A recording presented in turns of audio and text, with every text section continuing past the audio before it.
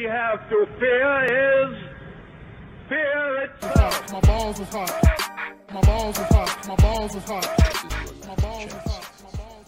After this, there is no turning back. You take the blue pill. The story ends. You wake up in your bed and believe whatever you want to believe. You take the red pill. You stay in Wonderland. And I show you how deep the rabbit hole goes. And welcome to another episode of Whiskey, Beer, and Conspiracy Podcast. I'm one of your hosts, Big Country. As always, unfortunately tonight, no Chris, no Boya. Chris has Friday Night Lights with the boys playing some football. And Boya has some scheduled pumpkin carving for the holiday season. So just riding solo tonight, but I am being joined by a special guest, and I'll bring him in here in just 1 second. Let's get through the business real quick. As you know, the show's on Spotify. If you're watching right now on Spotify through Anchor, you can check us out on iHeartRadio, Apple, Google Podcasts. We do have a Facebook group. As we talked about on the last episode, I've been locked out of there for COVID violations for 2 years. So if you're trying to post stuff and no one's replying to you, it's not because we don't value your opinion. It's because Facebook hates us. Check out our Rockfin channel, our Twitch channel, which we go live once a month for the Tank at the Tavern. Mark it in your calendars. November 14th is the next show for part 2 of Chris Cornell and Chester Bennington's potential murders, with a special guest helping us dive through all that with Tank. Be sure to support the affiliates. As always, we make sure that we vet all the companies that we use for you guys, so there's no McDonald's sponsorship on our show. We do have a Discord that we like to communicate with you guys, but the biggest thing is to go ahead and sign up for the Hooligan Tavern. It's $4.99 a month. Gives you an extra special episode every week, as well as exclusive merchandise that only you as a subscriber has access to. And as soon as we get those subscribers up, we're going to be starting to doing some video game tournaments, having some fun with you guys, where you guys can win prizes and hats and t-shirts and stuff like that. No extra charge, just having some fun with our listeners and enjoying some out of conspiracy fun. So last but not least, liking and sharing the show definitely helps out. You guys got us to Chartable's top 200 podcasts, which is big stuff. So thank you for that. But enough with all that. Let's get tonight's guest in honor of the probably worst holiday there is to celebrate. Mr. Nathaniel Gillis, brother, how are you? Doing good, Big Country. Glad to be back with you again, and I'm excited to get to this research. Yeah, man.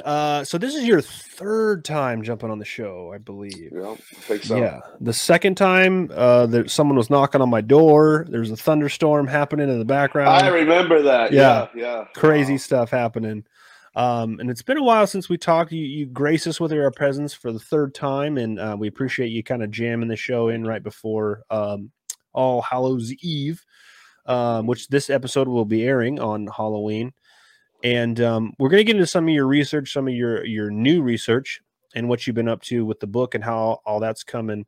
Because there's some dark shit that you've been sharing, and I don't, that's why I drink. But yeah, that's why a lot of people drink after I get done with them. Right? Yeah, like, we're done. I need a shot. It's like, I need multiple shots. Let me ask you this though. This is kind of a fun question, just because. Let's start off with a fun question for Halloween. Do you have like a favorite horror movie that during this time of the year you go to? Yeah, I love The Sixth Sense. It's one of the only M. Night Shyamalan movies I like, other than Signs. Signs. Okay, that's on my list. Incredible. Signs. But Sixth Sense just has a unique, I don't want to call it campy feel to it, but I was born in '88, and so I'm kind of a '90s kid. I grew up in the '90s. Yeah. And so it kind of has that euphoric, I don't know what to call it, ethereal feel to it, nostalgic even. Yes. Where it just, and I love it. So that's my go-to. Hell yeah. So if I had, it's like a 2-way tie. I take that back. It's a 3-way tie. And there's no rhyme or reason, but there's something about the two of the movies are very alike. So as I mentioned, right, Signs, M. Night Shyamalan, fantastic. And the shit, I can't remember the name of it. The Fourth Kind. Oh, that's good too. Very good. And I don't know why that movie always reminds me a lot of some of the taboo information that you've been putting out there, right? Because it was presented in the movie, I feel like, as aliens, but when you bring in like the Sumerian kind of references they had and the possession sense of it, I was like, oh, dude, did Nathaniel Gillis write this? What's going on here? This is wild. Hey, I'm looking to get into that field after everything I'm doing now. But yeah, I mean, I think that is the closest rendition of what we're dealing with. It's not Lovers in Light. And many in the field want to put lipstick on the pig, make it all cool. And it's not true. I mean, people are suffering. People are dying. People are losing their jobs, losing their minds from this phenomenon. But yeah, the fourth kind is, I think it's the greatest take on what we're really dealing with. 100%. Yeah, absolutely. And then last but not least, this one kind of goes back to my child. I don't want to say like it goes back to my childhood, because when you say that, you sound like a fucking weirdo, right? Yeah. But it's a corny horror movie, but I thought it was really well done. Candyman. That's like Candyman. Of that genre of horror, that was one of my favorites. Because it like if you look at some of the other horror, like I even have my Jason shirt on right now, like Friday the 13th, right? And I love all those movies too, but you know, they kind of get a little corny. You know, Michael Myers never dies and stuff like that, you know. But Candyman was like a total new twist on a horror genre, I thought, and that's why I enjoy that movie. And up until like 3 years ago, my wife had never seen it, and I was like, "What? You said you grew up in the hood?" And I know that's not true. We're done. No, that'd be awful. If you grow up in the ghetto, you know what Candyman is. But yeah, so let's talk about that a little bit with the research you've been doing. I do have another question I want to throw at you, and maybe you don't have the answer to this, but through your research, how many cases would you say are actively happening right now? But in terms of what? What category? Possession. When you spoke on the show last time, you're talking about actually the taking of the soul. That's still occurring right now. 100%. David Paulides' work, he just recently did a Coast to Coast interview, and Paulides was talking about, a group of physicists that approached him. Hello. This sounds like I would consider these people to be a part of the Collins elite. Physicists from the Pentagon, and they told him that according to their research, they believe that a lot of these missing 411 victims who were just disappearing and being returned dead, they believe that according to their research that their souls have been harvested and taken. That's coming from Paulides. Unbelievable. So what? Yes. Now, so when I heard that, I thought, wait a minute. So, I'm a big fan of the Collins elite. Some of their research is shoddy, some of it's solid. I'm sure, people say that about my own work, but, it's decent. So, again, the Collins elite were a group of physicists at the Pentagon that were researching soul harvesting that was occurring by the phenomenon where these beings will go to visit a person and they'll just pull the apparition out of the body. And this has been witnessed by many people throughout history. And so it's not just soul abduction, but we're dealing with soul harvesting. And what's so fascinating is, while these researchers will not credit me, right? I've been telling people that there have been individuals who've had their soul harvested. We thought they were dead, so we buried them. But their consciousness and soul is with the others. And that's essentially what these people were telling him, that we think these people are dead. They're not. It's just a different variant of abduction. But to answer your question, we really don't know. I can tell you for sure that it's a lot more than we're aware of, by a long country mile. Especially even possession. We really don't understand the nature of possession fully. So Malachi Martin talked about perfect possession, where you would have people who were possessed for their entire lives up until that entity wanted to act upon its own autonomy, and then it murders somebody, or it goes and does a school shooting or something, and next thing you know, that person has a different personality, different language preference, and that entity manifests. So We really don't know. And even getting into the abduction phenomenon, these beings have the ability to erase memory, to where the only thing the individual has from that experience is trauma. So we still, again, the people that we know are abducted are only the people who've come to remember their experience. So how many are out there that have it has occurred, or it's occurred to them, but they don't have the memories? Does that make sense? Yeah, So right. we really don't know. Now, what was the response? Because you said it was physicists from the Pentagon? Okay, that was the Collins elite. But according to Paulides, a group of physicists came to him, which, again, it sounds like the same group. You know, some may have died, but I think there's a group right now that are carrying on their work, the Collins elite work. Anyways, so Paulides said that there's a group of physicists that approached him about his research and said, have you been noticing that there have been people that were abducted alive or taken alive, went missing alive, and then when they're returned in a different location, they're dead? And like they have no, like they do autopsies, and they realize there's no cause of death here. And so according to him, the physicists told him, according to our research, it appears that their souls were taken from them.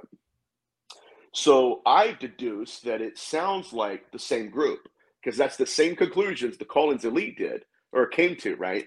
And they were also a group of physicists. So I think there's a connection. I still have to research that more. But again, this phenomenon's troubling, you know, and people want to shut down true and authentic voices because it doesn't fit the narrative they're wanting to weave. So now, and I don't know if we've asked you this or touched on this before, because as we mentioned before we started recording, that I'm in the flat Earth camp, right? That's my thing. So I don't believe in aliens in the traditional sense of like big head, eyes from another planet or galaxy or whatever. But when I hear the word alien, I imagine a demon, which who knows what that looks like, right? I have a depiction in my head based on things that we think that they look like or whatever, right? But what is your take on that? Do you believe that they're one and the same, or they're separate entities? Because I know there's been a lot of disclosure over the past year and a half of UFOs and flying saucers, and the government was like, yeah, they've always existed, of course. What would you determine that to be? I think that number one, I do believe we're dealing with the same phenomenon. So either aliens are appearing as demons in antiquity, or demons are appearing, you know, as aliens in modernity. Whatever's going on, I think I'm a proponent of what's called the single field theory, or the single origin. Okay. So I believe it's the same phenomenon that's wearing different masks. And daggone it, if I'd thought about it, I would have went out to, like, I don't know, Spirit Halloween, and I would have had a demon mask and alien mask to prove what I'm talking about, you know, actually kind of give like a show and tell special or something. Right. But the phenomenon has manifested as demonic in antiquity. However, it's also manifested as corpses. In Ariel Master's book, Eros and Evil, witches were being abducted out of their beds at night. They were flown. How did that happen? Sounds like an abduction. Flown to an undisclosed location where they were believed to have intercourse with corpses and demons. But again, these are not real corpses and not real demons. What was occurring to them is a program was being ran on them. How do we know that? Because in Eros and Evil, Ariel Masters says something very interesting to me as a researcher. He says that while they were copulating with these images, the frequency fuzzed out, and these women were looking around for the first time, realizing that's not a corpse I've been making love to. That's not a demon that abducted me. They were being poked and prodded by metallic objects. Whoa. That were circumcised according to the measure of a man. In other words, they had tailored that entire situation around the senses of that woman and that belief system. So she believed this is a demon, manifests as a demon, bam. However, behind the scenes, they realized it's not a demon or a corpse, right? They were just feeding into a belief system. What was really going on was, again, they were taking ova, hello UFO abduction, right? And they were implanting them with seed. So it's the same phenomenon throughout millennia. It's just what we've learned to do is kind of corner them with terminologies. Right. You have to be an alien or a demon, right? And so what I'm saying is it's possible, and this is what I've been leaning towards. I talked to Dr. Barry Fitzgerald about this. He's big into this as well, that there is yet another entity hiding in the darkness that is playing the role of either demon or alien, but it's present. So our question now in the field is, what the hell is that? Right. Is it more alien than an alien? Is it more demonic than a demon? We don't know yet, but what we know for sure is they're playing by different rules here, and that's what we're really looking into. And I truly feel that those two different fields of thought, those two camps, I don't understand why it's so controversial that they can intermingle. I just, because you got the hardcore alien guys, and you got the hardcore demon guys, and like those two cannot intermingle. I'm like, well, I don't see that as being a huge issue. You know what I mean? Because that's a bigger problem. Right. It's a problem for pseudo-intellectuals who really, really, really want to weave a narrative of these beings not being a threat. Douchebags. Because, yeah, if they say that these beings are demonic, it's a threat. You can't, it's a good demon. No, you're right. They can't, they're done. They're done. So now what they have to do is at least say, well, they have to be alien, and then they go as far as say, you know what? There's good aliens and bad aliens. And I'm over here looking at the phenomenon and working with people in my own research and field. And I'm thinking, no, there's no way this is not a threat to us, even if they're not invading us. I mean, it's not like I always hypothesize it this way, posture it this way. Are we a threat to chickens? Yeah. Well, why don't we just kill all chickens? What a dumb question. Right. Because we want to eat them. Right. We're a self-serving species. So likewise, this is called the farming hypothesis. And it's always people, just really, really ignorant people who just, I don't know, they go out there and, well, why don't they invade us all? Well, they don't have to. It's not the point to kill us all. The point is to harvest us and keep us procreating. That's what they're after. So, right, just like us with cows, we're not going to go wipe them out. That's against our own self-interest. Right. But if we were cows, we would think they're not a threat to us. They're not killing all of us. Right? That's my point. It makes sense. And do you have a hypothesis of who or what these entities are? Like, who's behind the curtains? Who's the man behind the green mask? Like, what would you categorize it? Maybe that'd be a better way of phrasing that question. I think that even the question, okay, what is a demon? I think that's a very important question as well, because when people ask me, especially ufologists, well, I don't believe they're demons. Well, first of all, what do you believe a demon is? Because that itself will determine whether you believe these are demons. Right? And so many, if not all, of their understanding of demonology is influenced by Catholicism. Even people that I was on Twitter before I got off Twitter. I couldn't deal with just the drama in ufology and people just bickering and just, dude, like it was UFC. You little, all this stuff. And I had a hand in it too, Big Country. I got to be honest with you, man, because it was just dumb stuff, man. And one guy's like, well, I have a degree in biblical studies. I'm like, no, like you have to get deeper, right? You have to go beyond the Bible. You have to go to comparative literature and look at what they really believed. And a lot of biblical study degrees don't do that. A lot of them are just strictly, you got to believe this, we're going to teach you. And it's not really. And I've always had such an issue with that, right? Like, I read the Bible. I have the Bible. Remember when I messaged you that I was genuinely fucking scared when we saw that shit on my son's camera. And the Bible has not left his crib since that day. That was like a month ago or whatever it was. I read the Bible, but I also read the Book of Enoch. I have the Quran in my house. I have all these different studies because it's not to say that there's one book that's in the top of the hierarchy category there, right? But it's good to diversify. So for somebody to be like, oh, I have a degree in biblical literature, that's cool, bro. But what's your opinion on Enoch? According to the book that you have a degree on, he's the only guy that got taken away. But you're not going to read the book because someone told you. Oh, it's not canonized. And that's the issue, right? That's the issue. But it was such a lazy conversation because it comes from an argument of authority where, hey, I have a degree and just shut up. That's supposed to be the end of the discourse. It's a logical fallacy. Right. And again, no.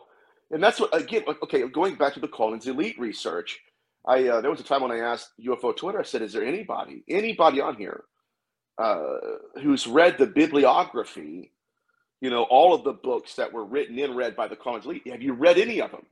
And they said, no. I said, then how do you know their research is wrong?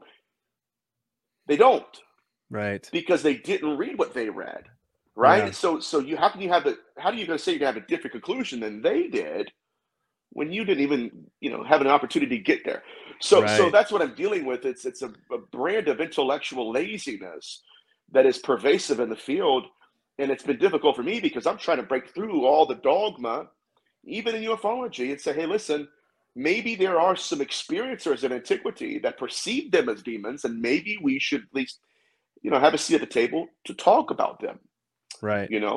Maybe they're not horns and hooves. At least we have witnesses that say, hey, listen, these beings descended down upon me in the middle of the night and stared into my eyes. Who does that? Aliens do. Well, right. What about 2,000 years ago? So that's what I've been desperately trying to do. And sometimes I'm not very good at it.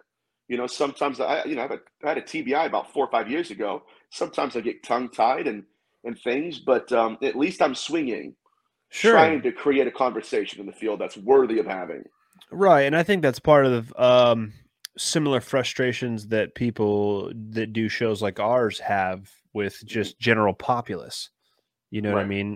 No matter what the topic is, because you constantly deal with fucking people that are lazy and don't do research. And I didn't see it on the news, and therefore it must not be true, or the news said it, so therefore it is true. And you're right. It's intellectual laziness, and I'm so curious because this topic is. Let me say this. The topic that we're discussing right now that you dive heavily into, I've only heard you talk about it. Wow. And that's troubling to me because you don't come off with the message that you're bringing to the table, the questions you're asking as like an authoritative figure. Mm-hmm. You're like, hey, let's talk about this because I think there's something more. And a lot of people shut it down with no, my way or the highway. I'm like, well, that's not that, dude. That's not how the world works, man. Like, biblical scholars that do that, that talk about the Bible. And again, I read the Bible. I'm not opposed to it. I believe in a creator, right? Mm-hmm. But I would love to ask what their opinion on the Council of Nicaea is. Do you have an issue with what they did there? Because I kind of do. Mm-hmm. You know what I mean? So. Right. These questions that you're bringing to the table to this community that's so shut down, are you feel that maybe you're making some headway with certain leading people in ways that they don't want to admit? I've had people stalk my Instagram and republish my work on Twitter, never credit me. Really? They won't even like the post. They won't share it on their own social media. And by the way, voila, we got it. And I'm thinking, the hell you do? I mean, and it's ridiculous. But I do believe, and this is according to Jeff Kingsbury on Strange Recon, which I know people, is a very controversial guy. I don't care. Right. We're going to cancel me. He had me on, and before he had me on, he told everybody, he's like, look, he goes, if there's a researcher in the field, and he said everybody on the show, dude, everybody. He's like, look, if there's a researcher in the field that is really making his mark and proving that they're interdimensional, it's me. And I hope that's true because, again, if we're dealing with beings that have the ability to be both apparitional, and that's kind of a paradox. I say both apparitional in terms of it's a plurality and it's a plurality and a singularity. So you have an apparitional being has two manifestations. It can materialize and dematerialize. So there's a plurality and there's a singularity. It's one being in two ways. Jesus Christ. Don't mean to bring him into this, but Jesus is here. You know what I mean? So of course, so there's a singularity and a plurality present within the one being. And so that's when I do lectures, I say, hey guys, we're dealing with it literally entities that have been known to walk through a wall and come back into existence, solidify to the very touch. And we've seen that interconnectivity in both hauntology and in ufology. And in hauntology, is like especially a really malevolent entity has the ability, again, to materialize in front of you and then disappear through a wall. But I think that this points to the fact that these are the same beings. They have the same capabilities, the same implications. Right. So, it's another interconnectivity, but people don't want to think that way. They want to kind of hypothesize science into it. And I believe it has a role, but not to the point that we lose sight of what's really going on and saying, hey, listen, there's something really supernatural occurring. Let me ask you this, because this just kind of popped into my head, and it builds on another question about as far as possession and dogma with the Catholic Church. But would it be out of the realm of possibility that when you see a possession case, like a classic, head spinning, vomiting, the classic levitating, all that stuff, just like the movies, and the demon, we'll just, for the sake of the argument, air quotes, we'll call it a demon, can be exorcised by a priest successfully, right? That's one scenario. And then in another scenario, it cannot be exorcised by a priest successfully. Right. And there's negative connotations with that, the worst being, of course, death or what have you. Could that possibly be the entities that you're discussing? Because I 100%. Remember on the last time you said that, I was like, what can we do? And you're like, no, do or fuck. There's nothing, right? So they don't respond to the holiness aspect, if that's the right way to say that. Yes. So that's what I mean when I say they're playing by different rules, because they're playing a different game.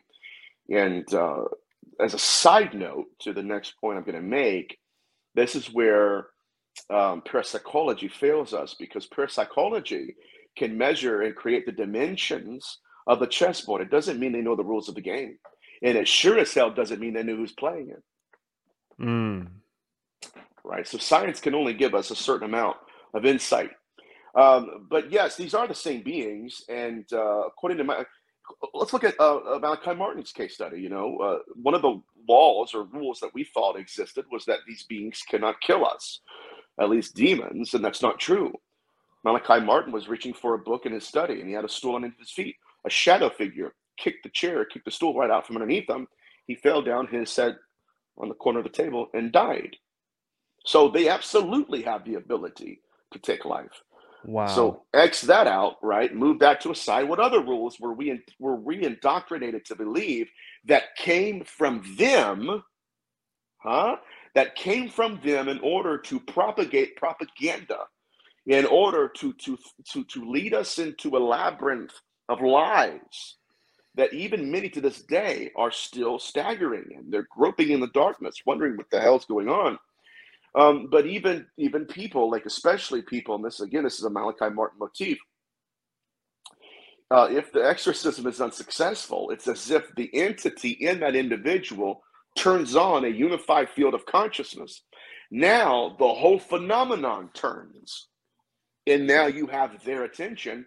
And that's why Malachi Martin said that 90% of the time when there's a failed exorcism, the full width and breadth of that phenomenon is targeting that exorcist. Everything. Wow.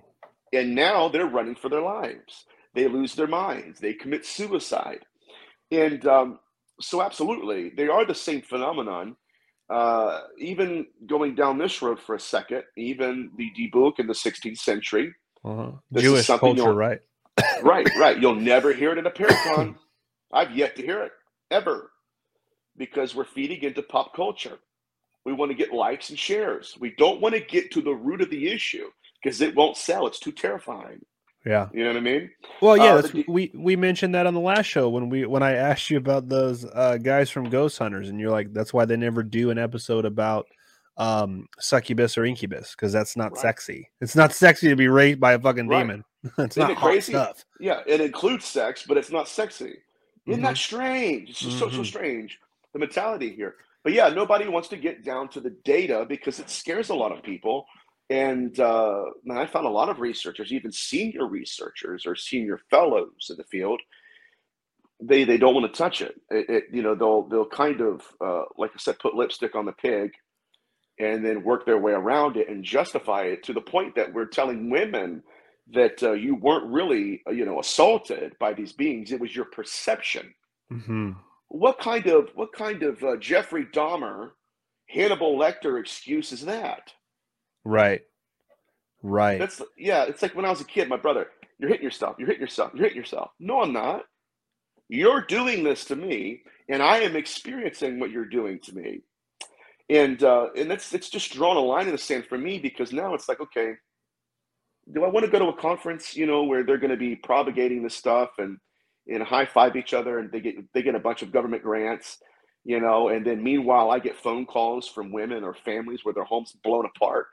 Their 6-year-old daughter tells them, "I want to kill myself." Really? Whoa. No, I mean, that's the real stuff. And I'm not negating the fact there are positive experiences, but again, when I was a kid, the being first appeared to me in my house as a young girl. Positive experience, but as it evolved, completely different entity. Fuck that, dude. Right. So if all they're looking at is the little girl and saying, "See, it was no big deal," okay, let's go along. Let's dig deeper.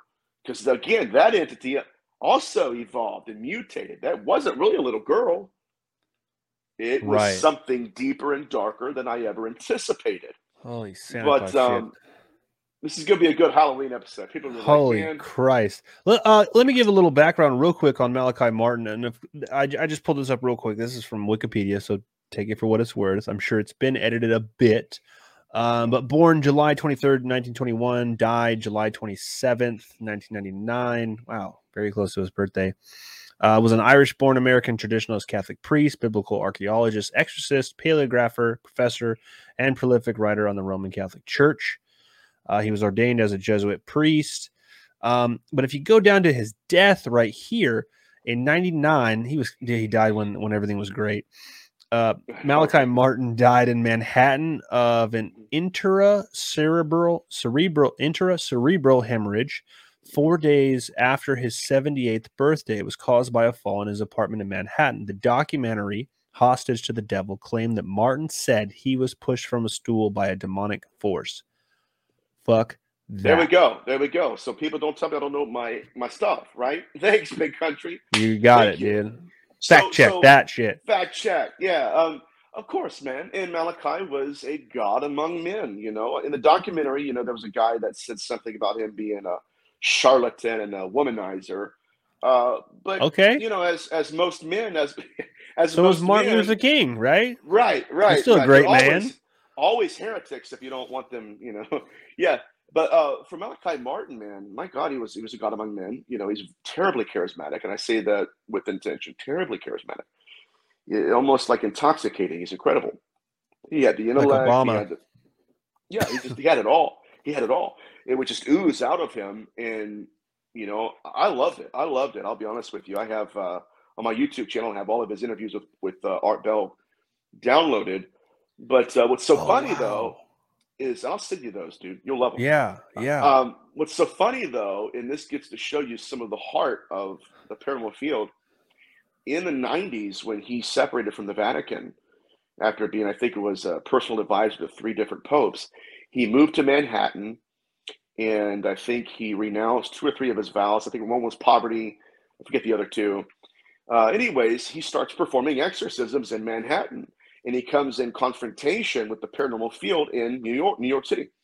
And so they had the audacity to tell a man who knew, I think it was 11 languages, that, that he was not the real deal. And so you want to talk about a come to Jesus moment. He said, okay, I'm not the real deal. And you're talking to people who just donned a priestly collar once every now and then, right? I'm a priest. Nah, not really. And so that's what he was encountering. And so he's like, okay, let's have a meeting. He dials up the Vatican. Woo! I'm getting pumped. dials up the Vatican, big country. Dude. Hey, this is Malachi Martin. Not, hold on, who is this? No, it's Malachi Martin.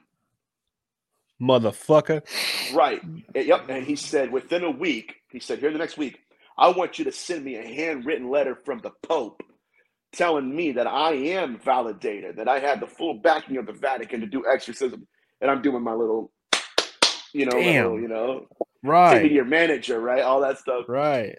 And absolutely. He got a handwritten letter from the Pope himself, set it down in front of these researchers, and hey guys, weekend warriors, what you got?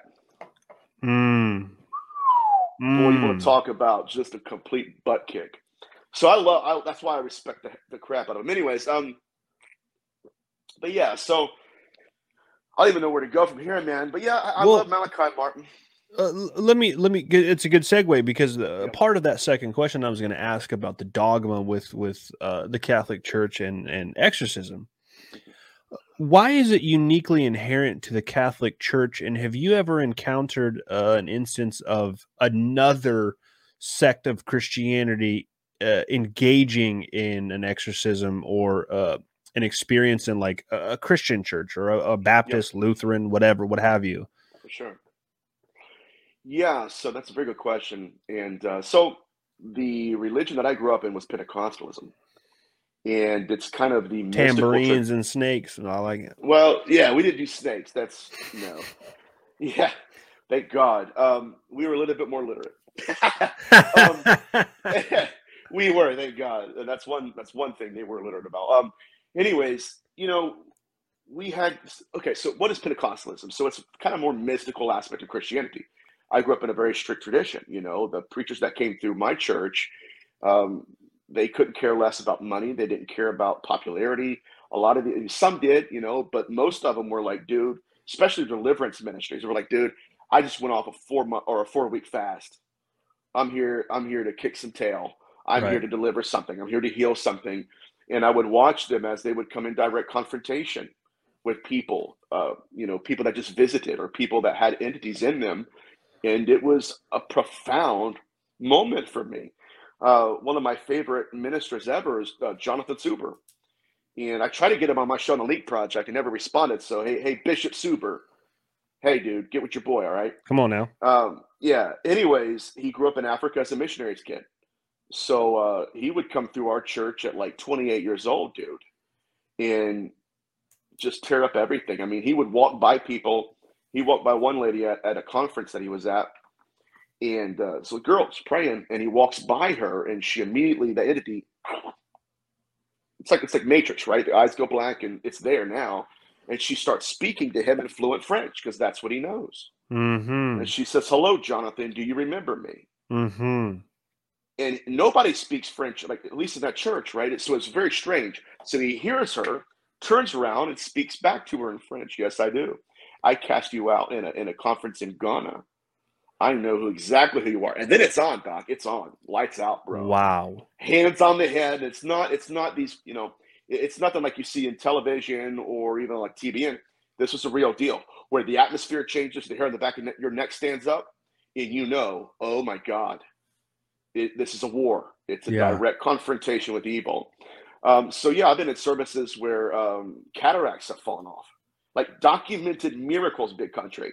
Whoa. This is why when people tell me, Pentecostalism, they don't like it, everything, that's fine. You don't have to like it. The phenomenon itself is real. What I experienced was undoubtedly authentic. So that was my introduction to real authentic deliverance ministry. And again, it wasn't using holy water. It was a different tradition. But in their cases, it was more or less, sometimes we wouldn't even have to touch them. Right. Okay. Right. It was in the name of Jesus, which was a ritual performed in the first century. And the reason these entities feared Jesus, even in the name of Jesus, because how much of an exorcist he was. So by simply saying, "I do this in the name of Jesus," they would be like, "Oh God, I'm getting out." Now, so that was my background. So I do, again, if anything, it does validate the spiritual component to the phenomenon. Right.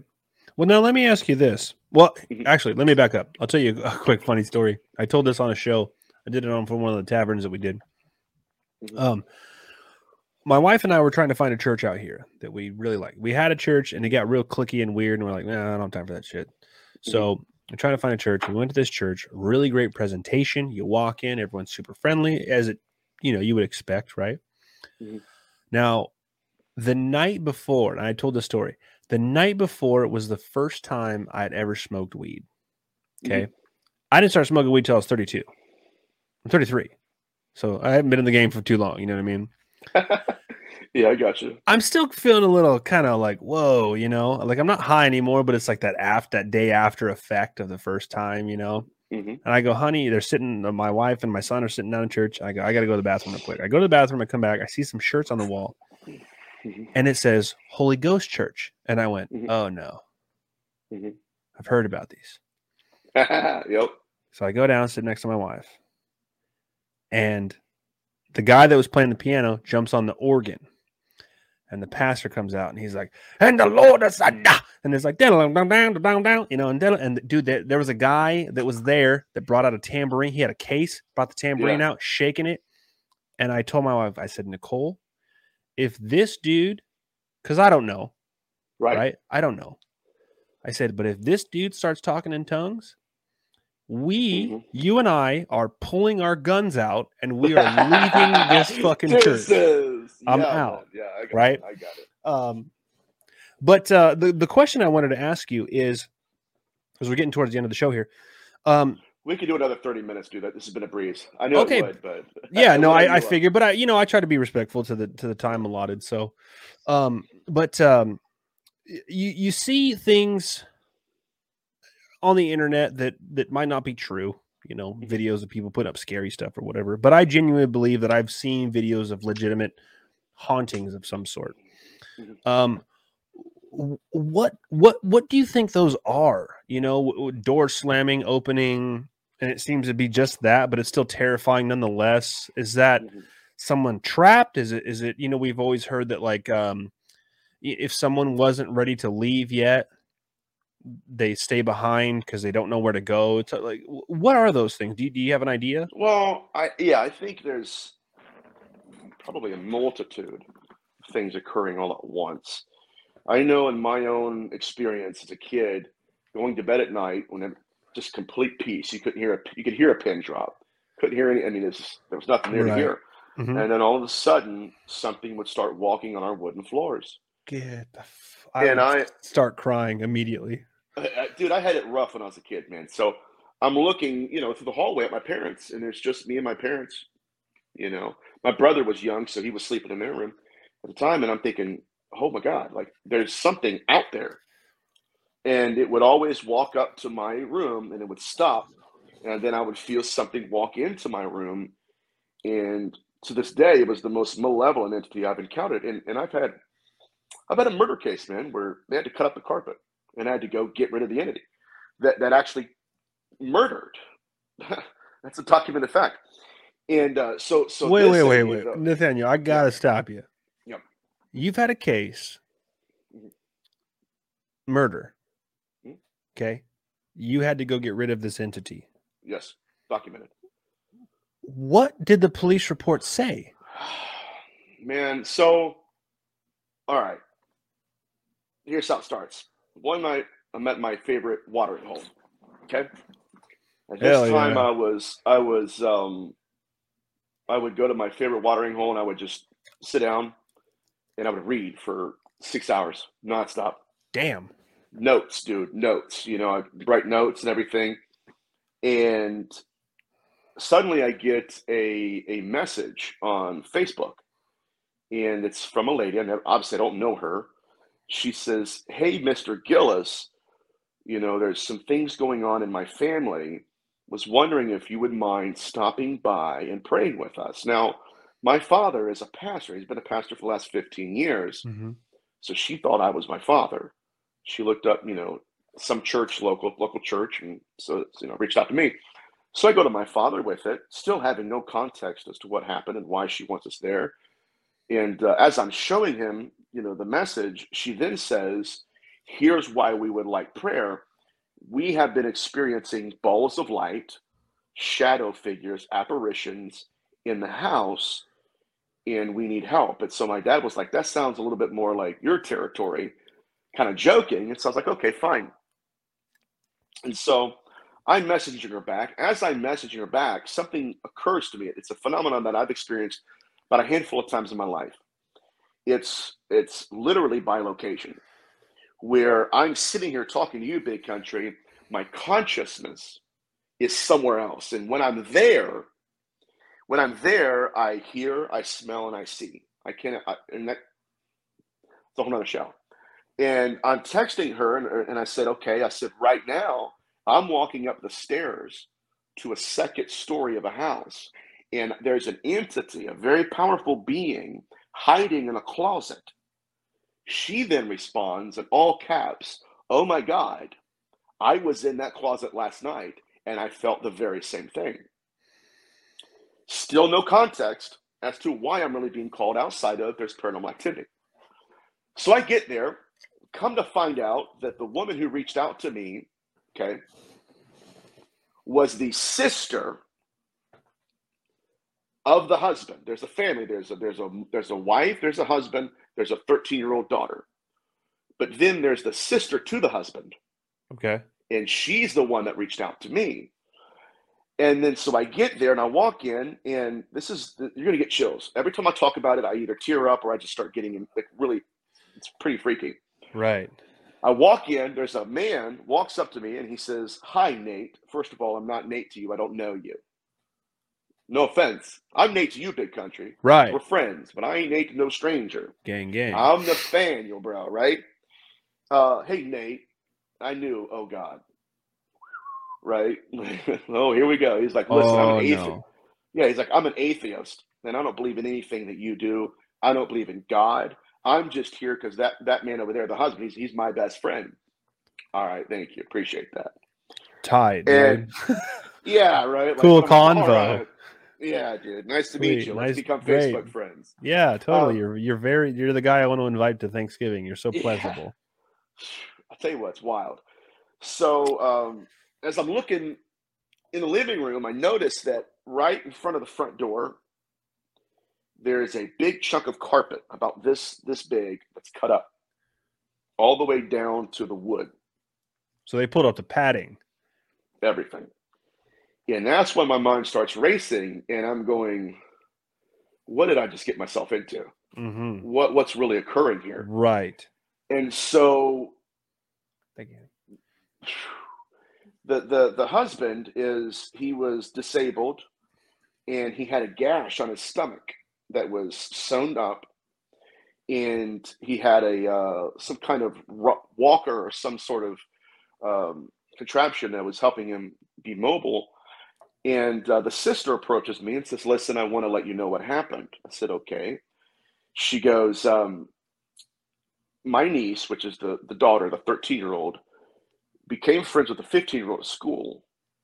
And the 15-year-old was a bad influence. And so the family told her, listen, we don't want you to hang out with that girl from school. Okay. There's just something on her. We don't get a good feeling when she's around. Right. Wears like And Slayer shirts and shit. Yeah. Really, really very like a darkness, man, a thick darkness.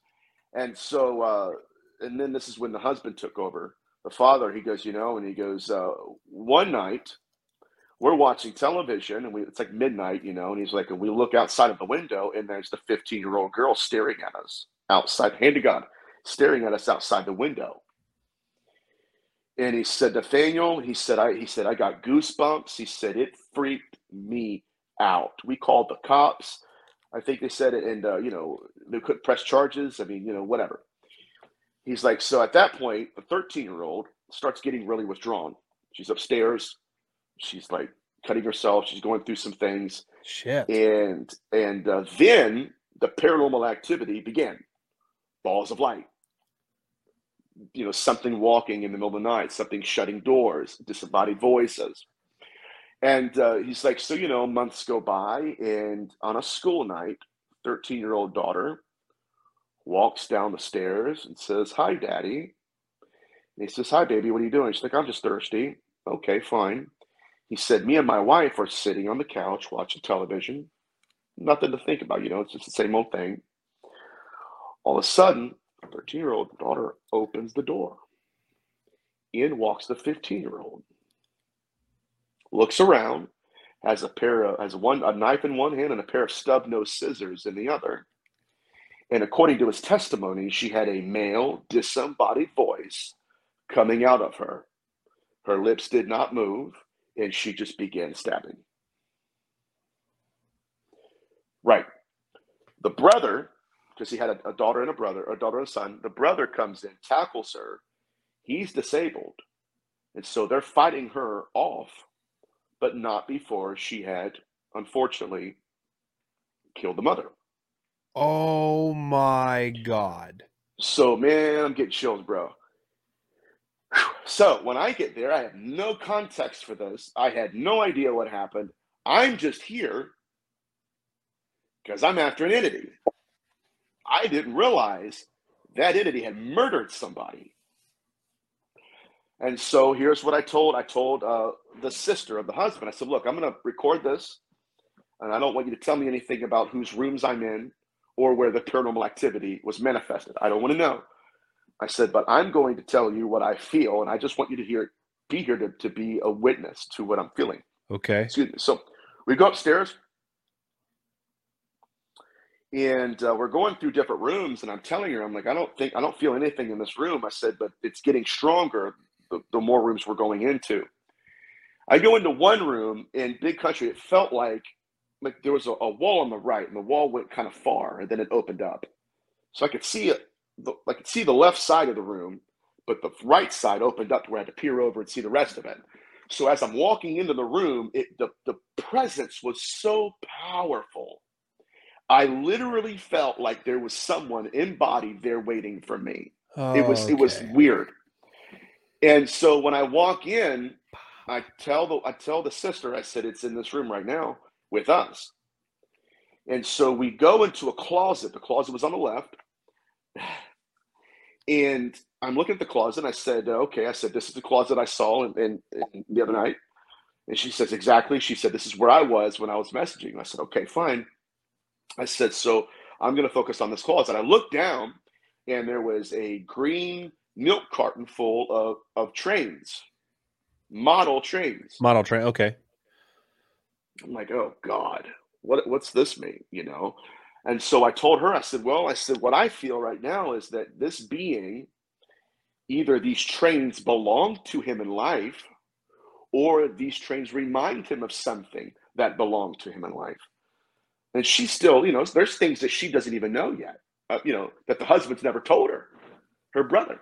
Right. And so she's kind of oblivious to some things too. And she goes, okay.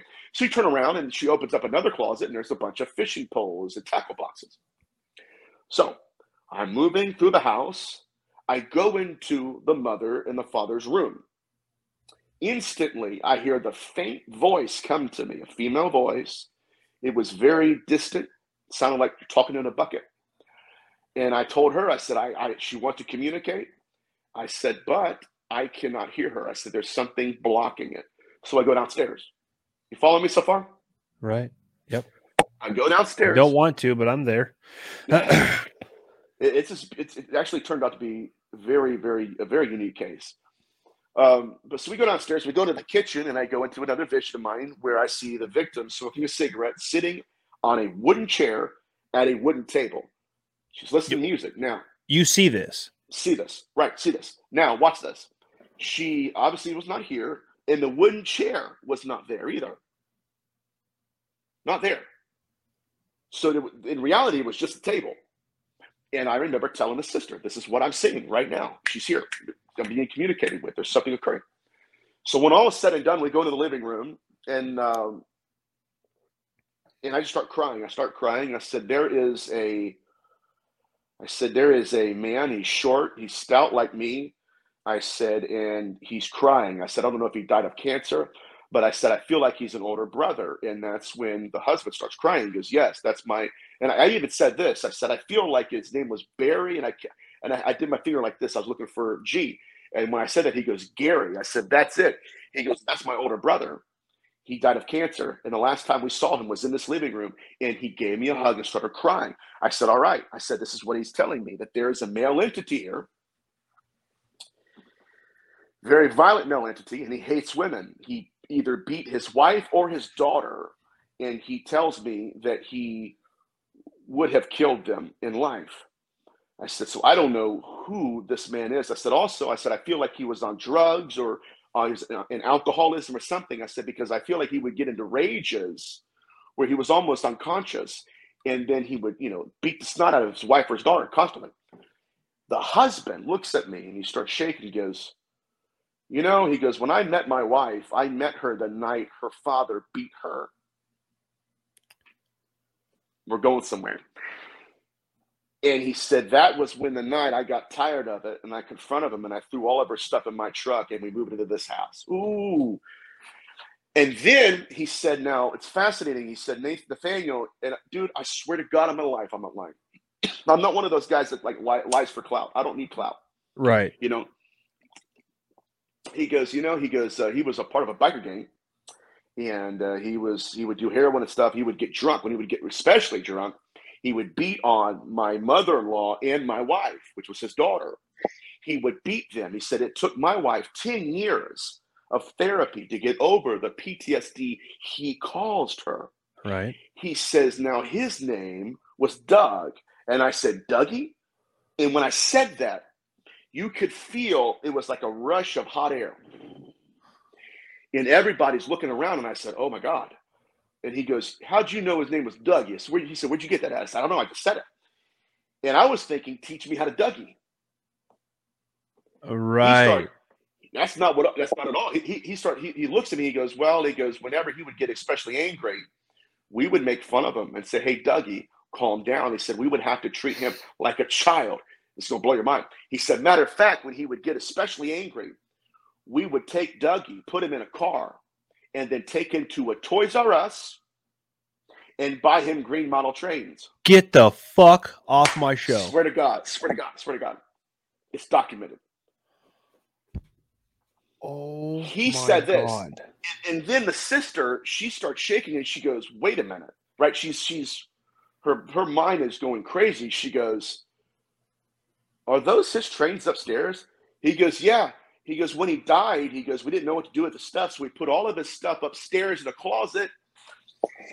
And then she goes, okay, and she's freaking out, man. My hair's standing up. She said, well, what about the fishing poles that were in the other closet in the room? He goes, yeah, he was a big bass fisherman.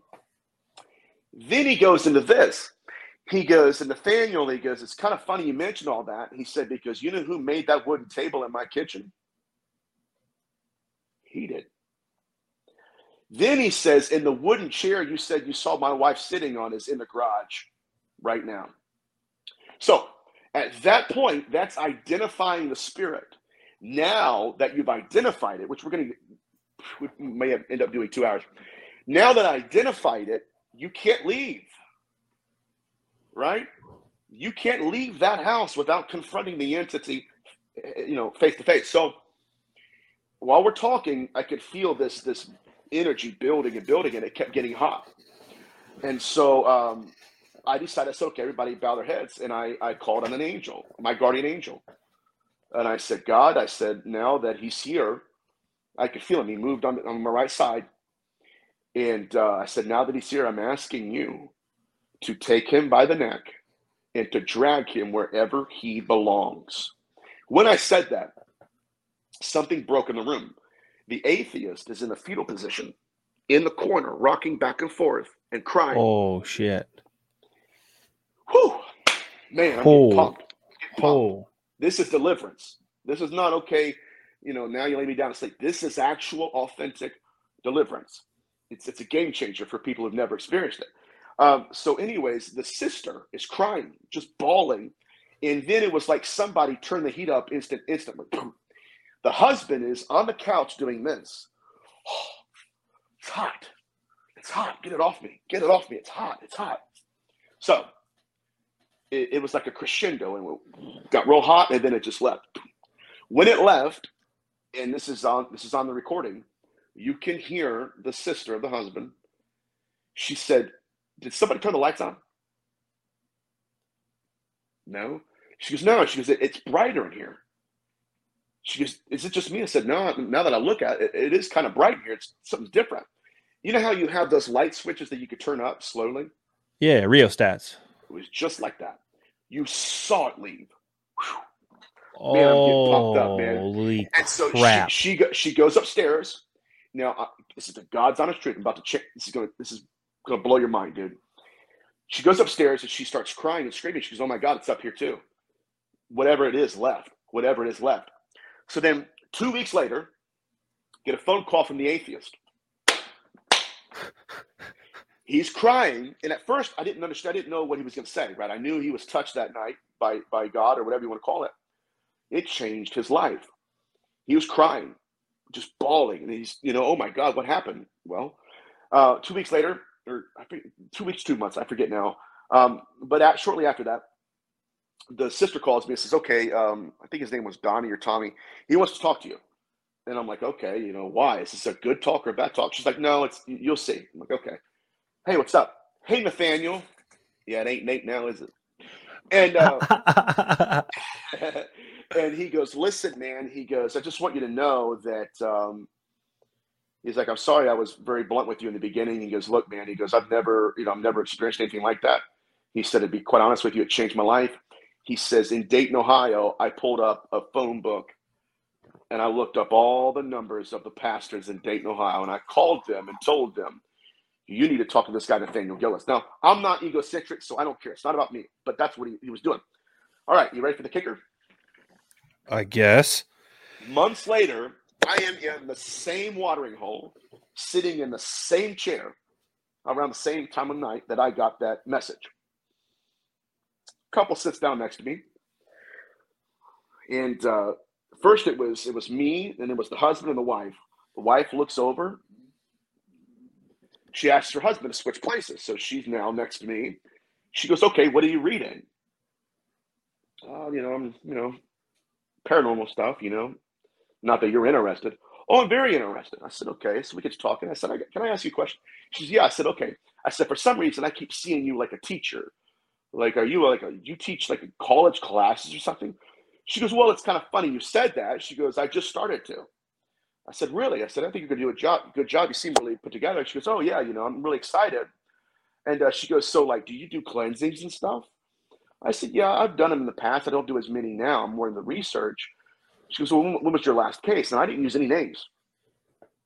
I just said, I said, somebody murdered somebody and I went and did a cleansing for the house. She goes, "You're Nathaniel Gillis." Hand to God. God, I'm telling you. I said, "What?" She goes, "You're Nathaniel Gillis." She goes, "I know exactly who you are." I said, I said, "Really?" She goes, "Yeah." I said, "How do you know who I am?" She goes, "Well, I can't tell you because, it would kind of be wrong." I said, "So, okay, fine." So 45 minutes later, we're chit-chatting. Finally, I said, "Okay, you got a beer in you. I'm going to ask you a real question. How do you know who I am?" Because I said, honestly, this is kind of creepy. Right. Sure. She says, "I'm the social worker." I said, "What?" She said, "Yep." She said, "Man, I've got to get pumped." She said, "The night you did the cleansing, I got a phone call from a 13-year-old in jail. And she said over the phone, there was the demon that has been haunting me walked into her jail cell and said, I no longer have authority over you." And it left. Hand to God. What? Hand to God, dude. Hand to God. And I was freaking out. I was like, oh my God. Yeah. Yep. And at that time, I remember the family was wanting me to visit her in jail. But the legal issues where the lawyers were like, "No, that's not a good sign." We don't want that. So yeah, that was the murder case that I had. Just crazy stuff. Okay. Man. Okay. Back up for 2 questions. Okay. So the 13-year-old is in jail, but was she charged with as an accomplice, or so she was charged with an accomplice? Yep. What did they conclude that case with? Just the 15-year-old went psycho, and I don't know, because I'm assuming that they weren't together, right? They weren't jailed together, but the 15-year-old was arrested for murder. Right. According to my knowledge, they were both arrested for murder. Okay. Right. And what's so interesting too is the implications of that entity. because the 13-year-old had a personality type that the 15-year-old didn't, right? The 15-year-old could not have opened the door. So it had to control both of them to open its own door. Whoa. It's like vampire lore. Right. But you see how methodical they are and how they have the pathology of a serial killer. Right? Where I will manipulate the situation to where the 13-year-old opens the door. 13-year-old would, okay, she never like carried a knife or anything, was the 15-year-old. So it's really weird. But so then the 15-year-old comes in and does that. So the entity could not open its own door, right? And so it played on the emotions of, hey, listen, you seem like the one that would actually, murder. And then there we are. So it just goes to show you that it was, I don't even know what to say. It was a crazy case for sure. I'll say, now, before I ask this question about that case specifically, because it kind of ties in a little bit about the original question I had about what are these just seemingly, I don't want to say normal, but hauntings that happen. With your research, are you suggesting that somehow some of these entities don't necessarily have full control of the situation because the 15-year-old couldn't open the door? Why? What would be your hypothesis as to why she couldn't open the door? Well, again, if we're dealing with disembodied, it's looking for hands to work with. It's looking for a body, like a literal avatar, to fulfill its wishes. And so that's what possession is, right? It's the replication of life. It's self-stepping into human skin, stretching its consciousness in it. And so what I believe is he was possessing both people, at least partial possession, not to say that they didn't act within their own volition, right? But there was at least partial possession, and with the 15-year-old possibly full possession, it was speaking out of her during the murder. Laughing. A male voice coming out. So again, it possessed one person to commit the murder, but he couldn't commit the murder without having the door open so he could get inside the house. So what did he do? He possessed the other to unlock the door. So now, and this is what the 13-year-old said. She's like, look, she goes, I don't even remember what happened. She goes, something took over me. And I'm going to kind of get a little bit deeper here. Okay. This is what we run the risk of encountering when people do, investigations in homes. Not to say that, all of them are great or all of them are evil, but certainly you could kick up something where this entity now understands you're there, and it's just like the exorcist who failed the exorcism. Now you have the full attention of the phenomenon, not just the entity, but a unified stream of consciousness where now the next entity you meet is going to know who you are. Oh, boy. Right? So at that point, it's not the ghost who's being hunted. Okay. See, I had a dead serious idea that I was going to pitch to you. I'll save it for the end. I kind of don't even want to do it anymore. But back to the original question of just seemingly normal hauntings, whatever that categorized as, right? I'll answer that finally. But you said that during this encounter that you had, you saw the husband's brother who had passed on. Right. But he knew the other entity was there. Yep. So do you have an idea of, can the brother not move on, or did the brother move on after the entity left? He was more of an alarming source or something like that. The feeling I had was a kind of a caretaker. The older brother, he would fight at the drop of a hat. He was always there to defend his younger brother. And now that he couldn't in this lifetime, he was here to say, hey, listen, Nathaniel, consider this. Kind of point me in that direction. Okay. So I really don't know, other than his role in that aspect. I don't know what his role in other aspects were. But it did help me. It really did help me. Okay, there's a guy here. In that the Doug kept coming to me on my right side. And I've had that. I've been in houses where I felt entities move, and the meter goes up from nothing to he's here, right? So you're like, oh God. Going back to the original question, now I think at least some of these manifestations. When I say manifestations, I'm speaking of like, knocks on the door, knocks on the wall, something walking, disembodied voices. I think at least some of that is a luring mechanism, right? Where it lures you. What is that? I want to know more about that. And then when you go out there to see what's there, now there he is. Now we see that this is crazy, but it's happening. Another aspect of that's occurring in the UFO abduction phenomenon is it's even in the book Beyond UFOs, where a little girl will go to bed at night and she'll hear the voice of her mother calling for her. Hey, Sarah. It's like 2 a.m, Sarah. And then she'll get out of her covers, go into the hallway, and this is literally from Beyond UFOs. Both parents are in the bathroom in a daze. And then she realizes that the voice that she's hearing is coming from that entity in the darkness. Oh, no. So well, here's again.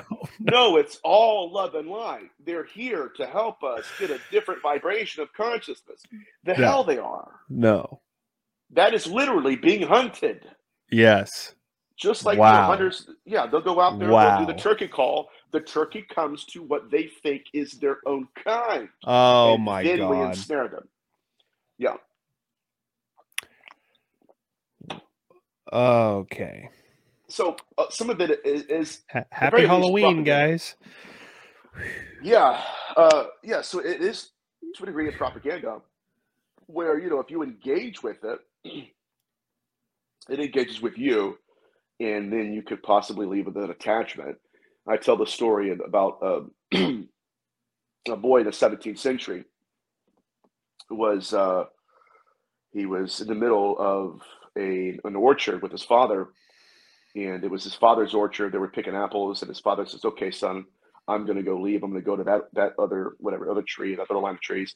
You stay here. I'll meet you for lunch later on." Okay. About an hour and a half later, his son stumbles over to him, and his hair is disheveled. He's got dirt all over him, and there's something wrong, right? Majorly wrong. And he says, "What's going on with you?" And a male, disembodied voice comes out of him. He's possessed. He then takes his son to the exorcist. The exorcist, this is the Kabbalistic tradition. No holy water involved. They said that he's about to be interrogated.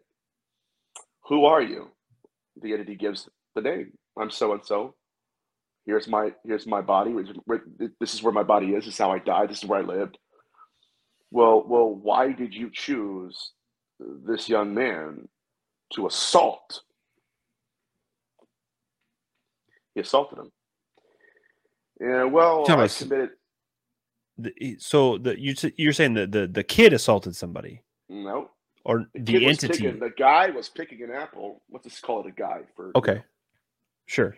I don't want to get in trouble.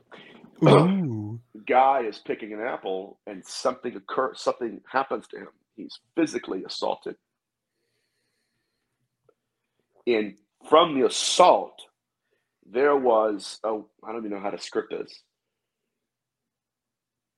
He stepped into the body of the young man. From the assault was the origin of the possession. And so now the spirit's being interrogated. I said, "Okay, why did you choose this individual?" So now we're getting to the sexual pathology and victimology, right, of some of these beings. And he said, "Well," he goes, "I committed my first assault underneath that tree." And so that's when the exorcist realized that at least some of these beings are stalking their first crime scenes. Now, like a serial killer. Right. Now, how many of them are active right now in homes? And people are picking them up on EVPs. "Hi, Jonathan." Right? "How are you?" And they're going, "See, look, we got to go back." No. Right? What are they doing? And I think some of them are luring people, right? Just like a fish. Dangle something in front of them, get them closer and closer and closer, and then you have a significant problem on your hands. Oh, my goodness. Oh, my gosh. See, now I'll pitch you the idea that I had, and it just sounds terrible. I don't want to do it anymore. Never mind. When I'll say it, and then I'll say never mind. Okay. I genuinely, truly wanted to get together, you, myself, Boya, Chris, and we go and do an investigation of like a haunted place, not like a fake one like Ghost Hunter, but like a legit one, and do a recording. That sounds like a fucking terrible idea, than what you've been saying. Well, the researchers I look up to in terms of investigators are people like Steve Mera, Dr. Barry Fitzgerald. I think they're two of the best in the field, in the whole world field, and they've been able to collect data from it. Not in the sense of, I'm going to go in there. I'm going to go in there and try to conjure it. And, hey, you demon, get over here. I'm going to kick your butt. What, really? Because you have no idea what you're really dealing with. Sure.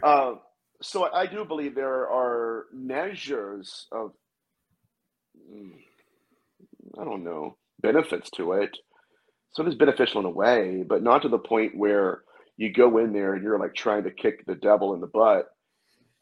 No, because again, they could turn a blind eye to you 1 second and then come knocking on your door the next. And when they do, this is what I can't stress enough. When you awaken one, it's like the hive mentality. It's like the Borg. Boom. Now the next entity you come in contact with, they'll know exactly who you are. They'll know your name. They'll know your weaknesses. They'll know everything about you. So it's kind of like pick your poison. Right. Well, now let me ask you too.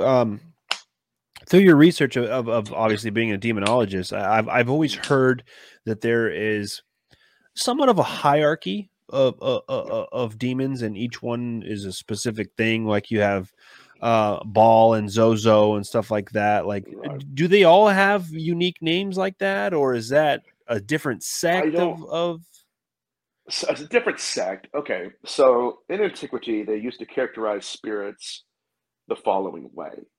They're all of the same substance, but they're not all of the same status. Okay. Really fascinating. What do you mean substance, right? Tangibility to it? Right. Right? Yeah, so you will have entities that are stronger than others, but that could be chalked up to the fact that they're more evolved, or they died.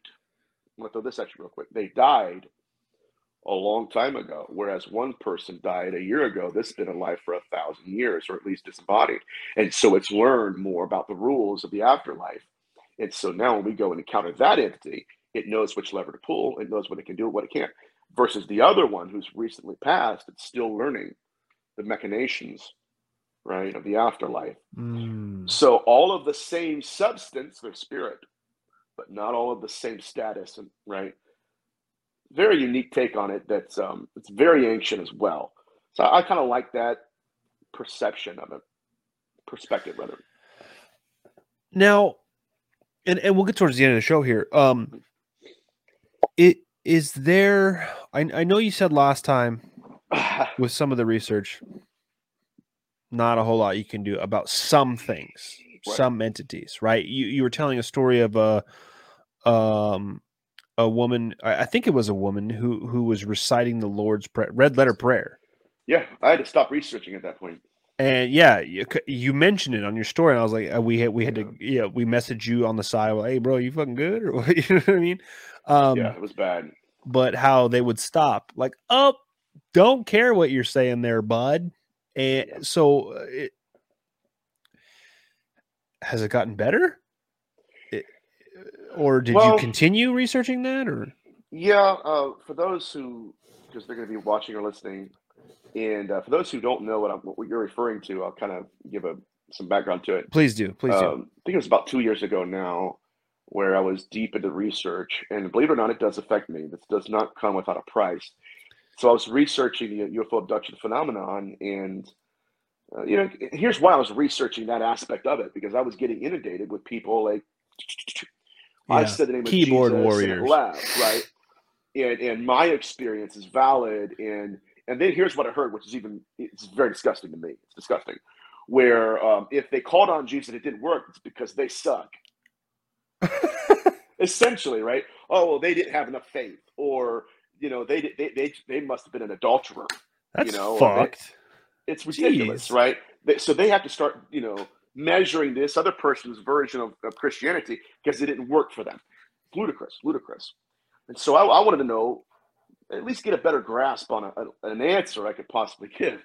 And I came across a case study of a woman who had been abducted since her youth.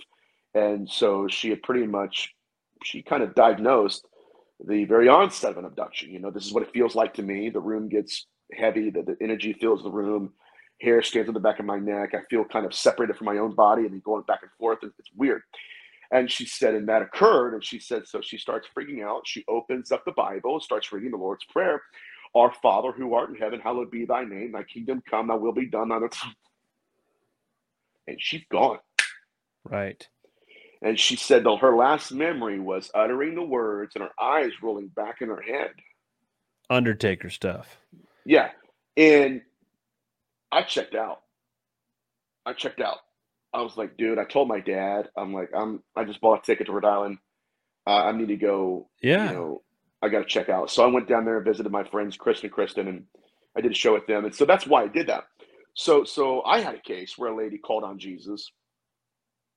And in the middle of an abduction, Jesus held his hand out and said, all seed is mine.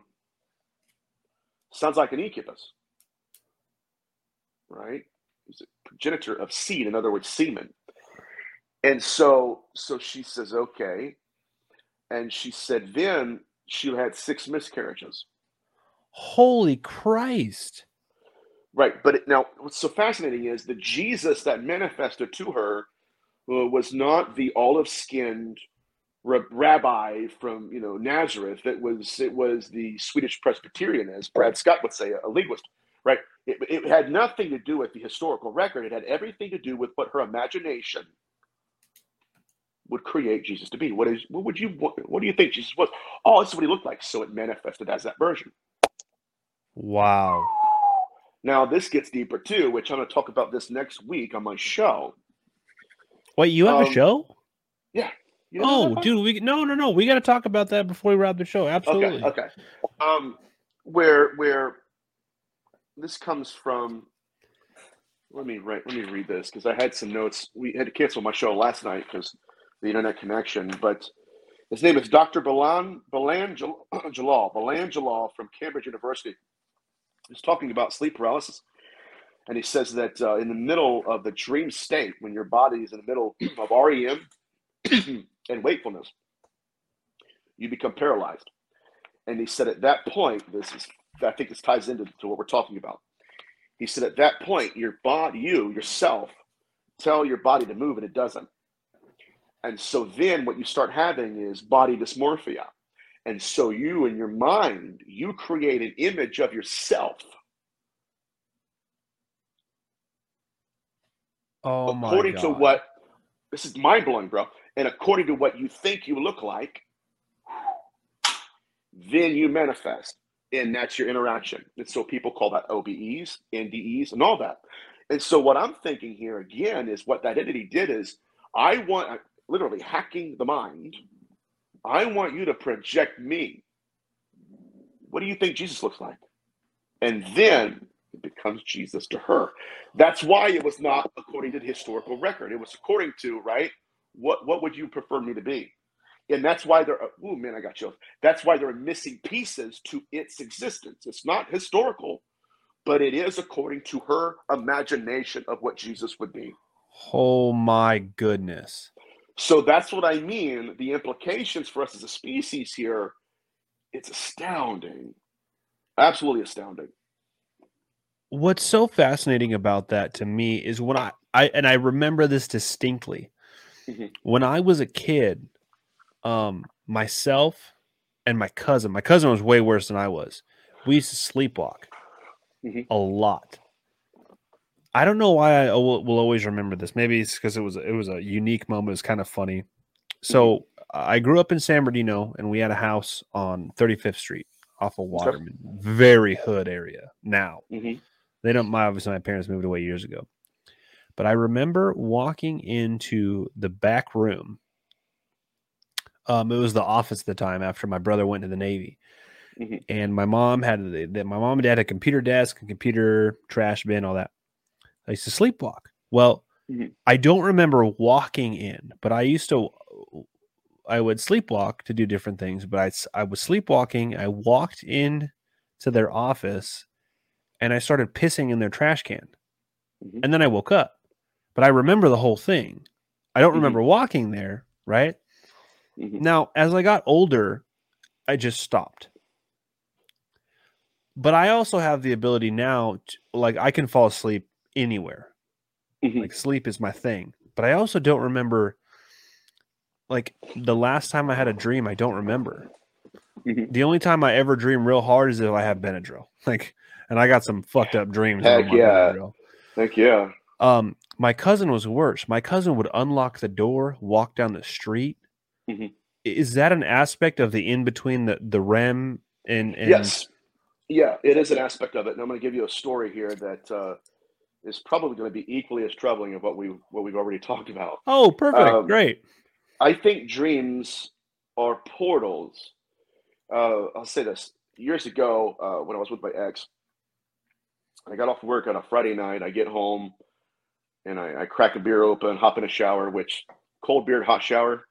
Bro, dude, underrated. Life-changing. Underrated, Life-changing. If you've never drank a beer in the shower, do it. It's a euphoric experience. Oh, man. It's a game changer. So, I drank one beer, and I'm fresh and clean, dude. I hop in bed, and she's already sleeping, so I'm like, all right, fine. I instantly go to sleep. And I know at that point in my life, I wasn't in this field, and I was working a full-time job, like I said. But I knew enough about what I experienced in my youth. I knew what an attack was, a spiritual attack. I knew the difference was just, I ate some bad Taco Bell, or I fell asleep watching the X-Files. Right. That and the Twilight Zone fucked me up. Yeah. I knew the difference between something like that and actually, experiencing a full-on spiritual attack. I'm in the dream, and in this dream, there is this female shadow figure that is straddling me. Okay. Right. And was it she wasn't thick, one of those... though? Was she thick? You know what I mean? Was she stacked? Yeah, dude. I could... Yeah, man. I'm bringing levity. Oh, I know, dude. If we're not going to laugh, we're going to cry, right? So it was, say it like this. If you were to take my ex, put her in a room, turn the lights off, when your eyes adjusted, you would see her, you wouldn't see features, but you would see her frame. You would see her where her hair ended, right on the back. Okay. That's what it looked like. And so this entity was on top of me, straddling me in, a pretty intimate way. And in this dream, I'm trying to get her off of me. Okay. And it was a war. And there was a presence about her too. A little jiu-jitsu going on right now. Very weird stuff. Now, yeah, strange. And so I taught myself a coping mechanism as a kid, because I had the same nightmare as a kid. Not as this one, but whatever. Okay. Different nightmare, but it was happening a lot. And I taught myself that there was a way to kind of open the door and wake yourself up. Okay. And I just imagine Christmas, or try to, if you have enough consciousness, you think about something else. I did everything I could. And finally, I found the door handle and unlocked it. Now I'm awake. Now my eyes are adjusting to the darkness. And to my astonishment, it's still on top of me. Oh, my God. It's still there. And I'm looking at it, and then it leans in and looks at me, and I'm freaking out. And I'm slamming my hands, and I'm saying, Ellie, I'm hitting her. And is this you? That's what I kept saying. Is this you? Is this you? And then one leg goes over, just like a normal situation. One leg goes over, and she turns her head and then just fades. Then my ex leans up and goes, what's going on? What's going on? I said, so that wasn't you?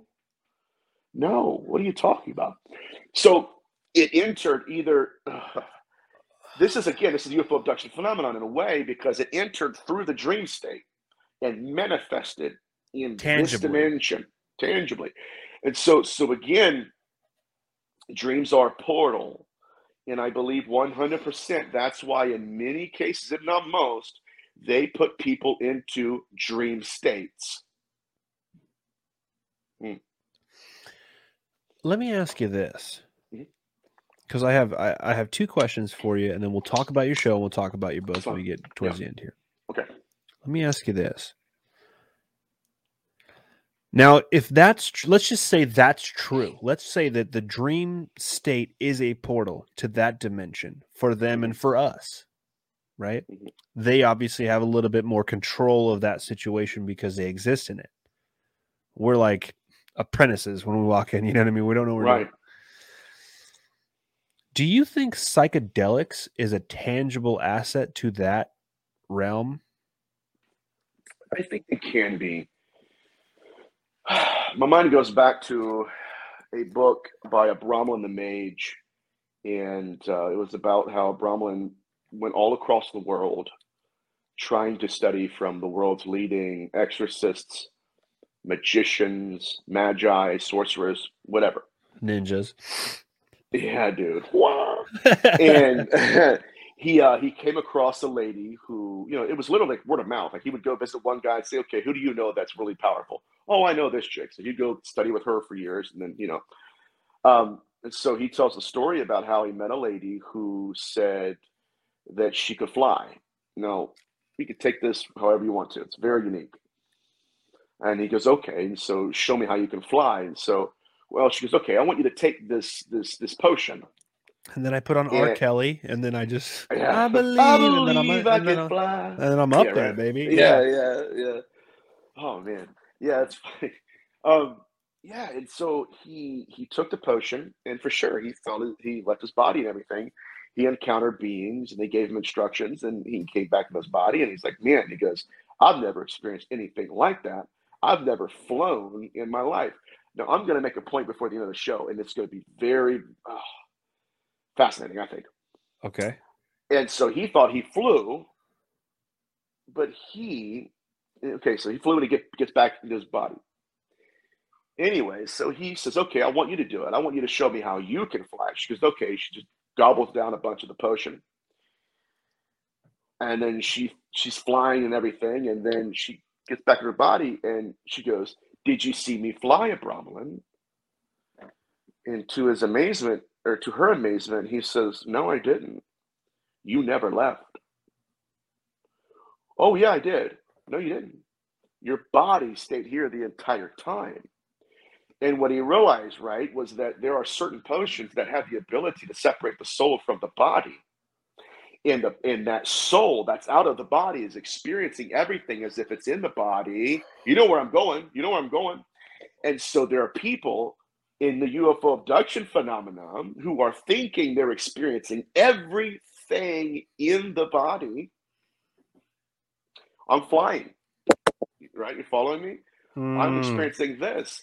And this is beyond UFOs. And at the end of the day, they use the term, and then I became physical again. What? Okay. So okay, good. I just want to say this.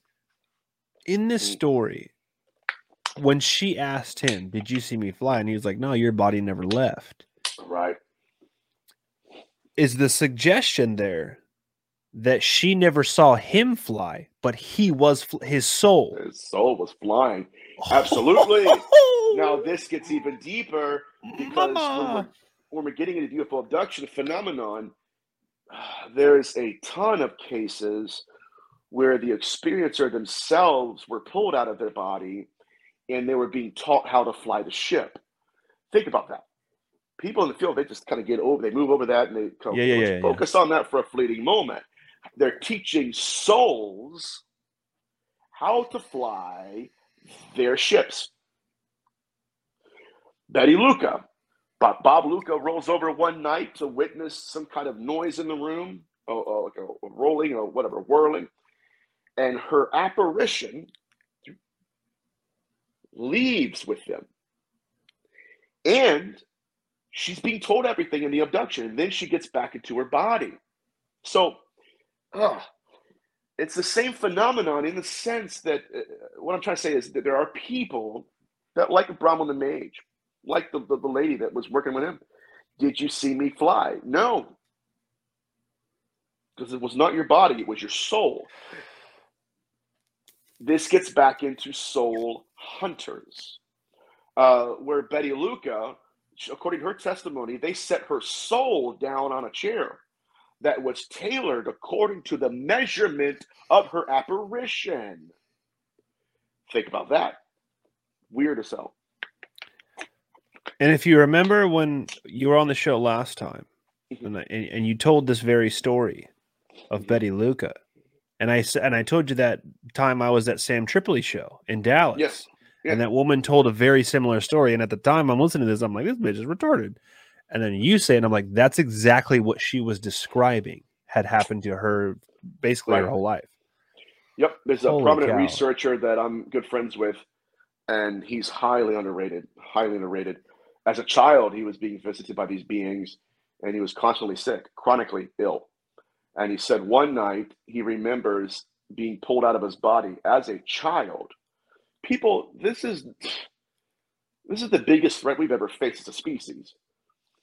He said they pulled him out of his body, and he's looking down at his own body when something possessed his body and began to look around the room. Yeah. He said, I was out of my body, and then something was in my body. I'm looking down at my body, and then he said that being that was in my body is looking around, and it begins to chirp and mutter. Looking around. So they have the ability, through either technomancy, whatever we want to call it, but they have the access to the soul. Yeah. And this gets back to the missing, we're circling back to the missing 411 phenomenon. Missing 411. Right? How they're hatching consciousness through the womb. Everything. It does point to the fact that it's been the soul they've always been after. Wow. This is terrifying. Okay, 2 questions for you, and then we'll talk about your book and your show. Okay. And this first one, and don't feel like you have to answer this question if you don't want to, if it's too personal. That's cool. Do you still encounter attacks? Are they periodical, cyclical? Can you kind of feel when one's coming on, and what do you do? What I do is I just disconnect. I smoke cigars. I watch Frasier. I watch Seinfeld. Even Scooby-Doo, old school Scooby-Doo. I kind of reconnect to my childhood, and I do that a lot. Yeah, man. It's like a mental shower where I cleanse myself from anything that remotely reminds me of my work. And yet at the same time, I'll have people that reach out to me, and they'll say, I have a problem. And honestly, a lot of people reach out to me, and I don't have either the energy or the time to take on cases. I will share something with you guys. It's a little update that is unique, very unique. From time to time, I deal with people who have sleep paralysis. I'm going to say this on my show next week. And a lot of times, the entity they're encountering in their dream state is veiling itself in the dream state, right? So that when you wake up, you won't remember who it is. It shuts down the memory access. So, it was just a dream. I don't remember who it was, but you were fighting like hell when you were in the dream, right? It was attacking you. And so it'll use the dream state to hide its real identity. So from time to time, I employ a ritual, not even a ritual, kind of a process of identification. And I did this with a woman recently, and I did this with a man about a year ago. When the individual is asleep, and they're fighting the entity, I tell them to download an app to record themselves. This last case I had, the woman was screaming, bloody murder, waking her family up, and she couldn't, what the hell's going on here? I told her to do the same thing. Record what you're saying, right? And so what they're doing, again, these beings will trap people in a dream state, attack them in a dream state, and then kind of like, you'll never remember me anyway, so it's not a big deal. But during the dream, a lot of these people will have auditory references of who these beings are. And so my second to the last case with this Kirk, we called a name. I'm not going to tell you the name because I won't mention it. But we called a name of the entity. And once the man uttered it, then he realized outside of the dream, this is incredible, that it had been the same entity that was attacking him as a kid. It just manifested differently. Give me a high five, dude. Boom. What's up, baby? And once we had the identity, it was a game changer. Isn't that incredible? Cow. No. But that's how articulate. yes. Yeah, it's scary as hell. But that's how manipulative they are. Different manifestations, same name. And so that individual called his name out on the record, and then when they woke up having no memory of a dream, bam, we have the auditory manifestation. That's almost. It kind of reminds me a little bit of what was it with Russell Crowe, A Beautiful Mind. Yep. I haven't watched that in years. I got to watch it again though. He has those two entities that are always visiting him. One from the CIA, one's a little girl, and then he finally realizes that they're not real because they never age. Same entity that was visiting him years before, same ones now, but they never adapted to change in our world, right? And perhaps that's a glimpse of early tactics that they, may be using and saying, oh, okay, he recognizes us as not being real now because we didn't adapt to what human beings do. They age, their hair gets different, their face gets different. Super interesting stuff. Now, let me ask you this final question. Would it be safe to say that you're a religious man? I don't want to categorize you incorrectly, but spiritual. I mean, I do have some religious aspects to me. Yeah, certain beliefs. But okay, I would say you believe in a higher being. 100%. Yes. Creator. Okay. So there's an interesting conversation being had in a lot of conspiracy realms right now that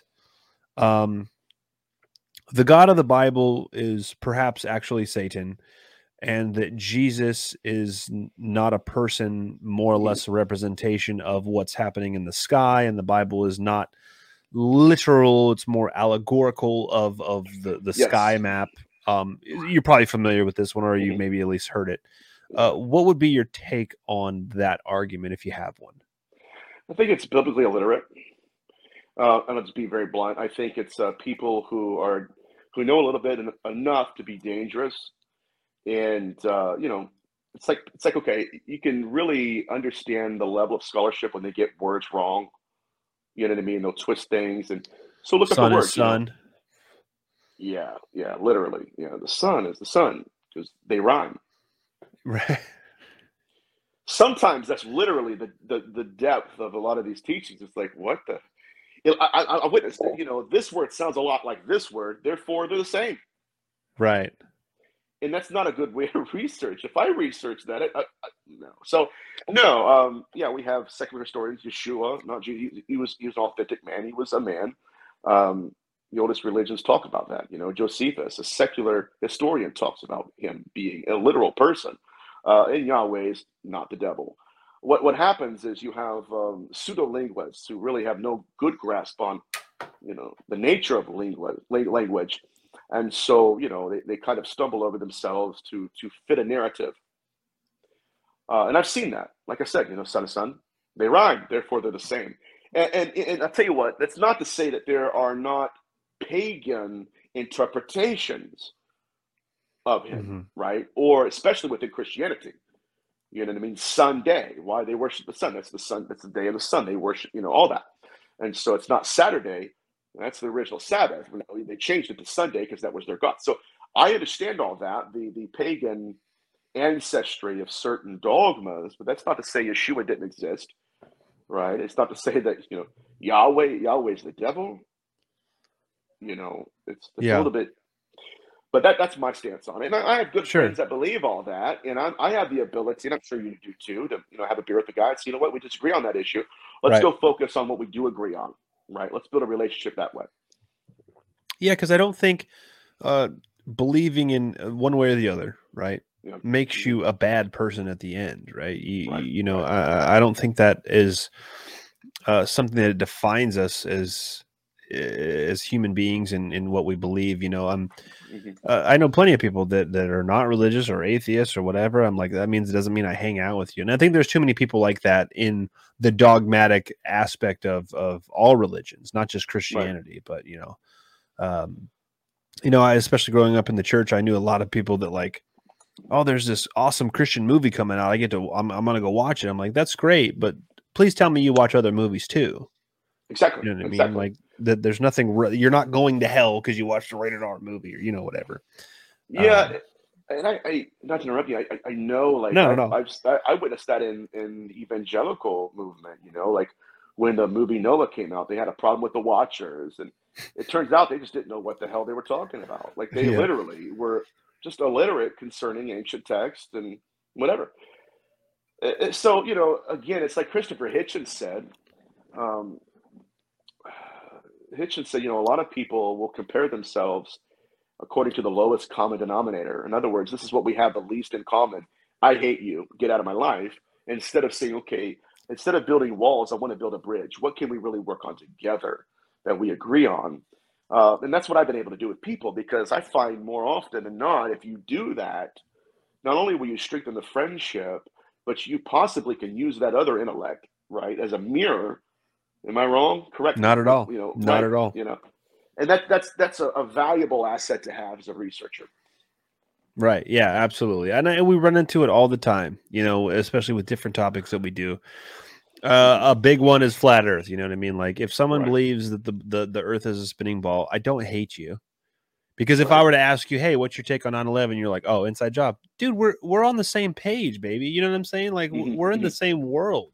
Just because you don't believe exactly what I do. And to be honest, I don't even know anymore. The more Right. research we do on different topics, I'm like, fuck, I don't know shit. Jesus Christ. I'm barely scratching the surface here, you know what I mean? But we're after that truth. We're seeking the right, asking the right questions. And I think that's a lot of what you do with your Right. research as well, is let's find the bridge. Let's not Right. build a wall. Let's find the bridge. Right. You know? And I think that what the phenomenon has done, if anything, it's it's heavily influenced our willingness, the human nature, the human desire to build a wall, right? Where we've painted God in this corner and painted aliens in this corner and demons in this corner. And if anything, I mean, they've taught us that they're playing by different rules. They're not doing that. Yeah. What they're Absolutely. doing, though, especially in the field, is saying that if a female victim of an incubus spirit will never have a conversation with a female victim of an alien, even though they were both impregnated, even though it manifested the same entity, same sexual pathology, same victimology, but if they never talk to each other, we'll never get to the bottom of the phenomenon. Mm-hmm. That's how they manipulate us. Mm-hmm. You have your conference and I'll have mine, instead of saying, hey, listen, if we're not all at the table, we're all going to be on the menu one day. Oh boy. Wow. What a powerful sentence to end on. Holy cow. Nathaniel, dude, this has been awesome. Third time coming on the show, Yeah, blowing thanks, man. minds. You had my heart racing a little bit higher than I like to keep it. Mhm. But why don't you go ahead and let everybody know where they can find you, where they can support you, talk about your show. Yeah, my show's and amazing. I'm ETA excited. on a book. Yep, it's going to be done here in about 2 weeks. Okay. I say that for sure. Yeah. And it's going to be explosive. Like I said, there's some shows that won't have me on because of how dark my work is, but I don't really care. It's got to be out. Yeah. It's going to be a game changer, I think, for ufology too. I know what Strange Recon, they were like, dude, it's kind of funny. My show every Thursday night at 9 p.m. Eastern Standard Time. It's called The Ghost Notes. I used to be a drummer, and so, hey, The Ghost Notes. Hell yeah. So it's like I said, it's Leap Project every Thursday night at 9 p.m. Eastern Standard. And I'm usually on there for about an hour and a half. And then later on that night, or maybe next week, it'll be on the YouTube channel on Leap Project. That's how you can find me. You can find me on my YouTube channel. I try to be on and try to update it as much as I can. Sometimes I don't, so bear with me. I'm on social media except Twitter. So that's where I'm at, man. So thank you again for having me on, man. I'm really excited, and it's been an honor. Absolutely. Thank you so much for your time. Where can people listen? Is it a live show? Is it on Spotify or what is it on? It's just on the Leak Project channel. He has his own channel. Leak Project channel. Okay. Yep, it's Leak. So you could just look up Leak Project, go to his channel or his website, and it'll say on my little slot, you can look it up, Nathaniel Gillis, The Ghost Notes, and click on it, and you'll hear me live. Or awesome. probably, I think you could probably watch me too. So I think it's a lot like this. Awesome, man. Thank you so much for your time. I do appreciate it. We'll for sure do this again. I don't know. Maybe we'll do a live ghost hunt or something like that. I don't know. I'll be down. Gotta talk to the wife. I don't know. I gotta take out a life insurance policy, all that kind of stuff. Yeah. But yeah, man, we'll definitely do it again. But that's it for this episode of Whiskey, Beer, and Conspiracy with special guests for the Halloween holiday, Nathaniel Gillis, demonologist. So we will see you guys on the next one. Take care. Until then, bye-bye.